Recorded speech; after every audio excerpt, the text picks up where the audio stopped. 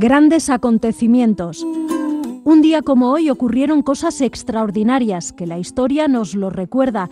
Desde Donostia Kultura y Ratia contamos estas curiosidades que en su momento marcaron la vida de todos, episodios memorables para crear acciones mejorables.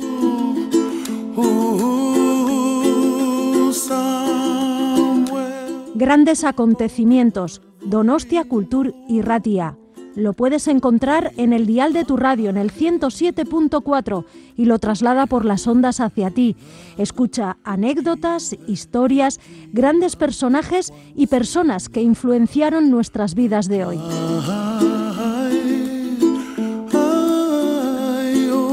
Grandes acontecimientos, de la mano de Bisen Aramburu.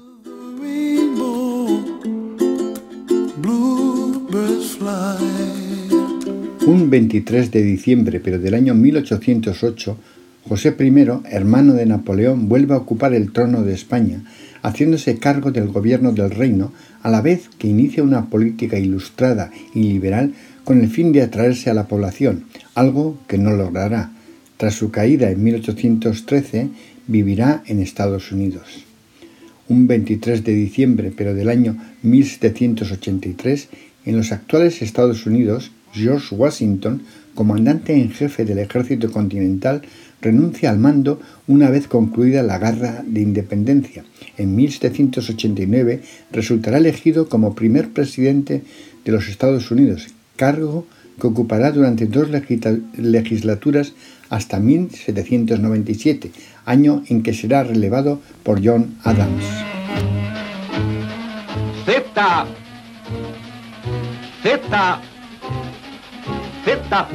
paz, contra las moscas, más cómodo y eficaz. Paz. Un 23 de diciembre, pero del año 1834, fallece en Bath, Reino Unido, Thomas Malthus, economista inglés y padre de la demografía, más conocido por su teoría creadora de una corriente llamada malthusianismo, de que el crecimiento de la población en constante progresión geométrica tiende siempre a agotar el suministro de alimentos, por lo que siempre deberá cuidar los límites de la reproducción. Un 23 de diciembre, pero del año 1933, en la ciudad de Tokio, Japón, nace Akihito, hijo mayor de Hirohito, que desde 1989 será emperador japonés. Romperá con una tradición que cuenta con 1500 años de antigüedad al casarse con una plebeya.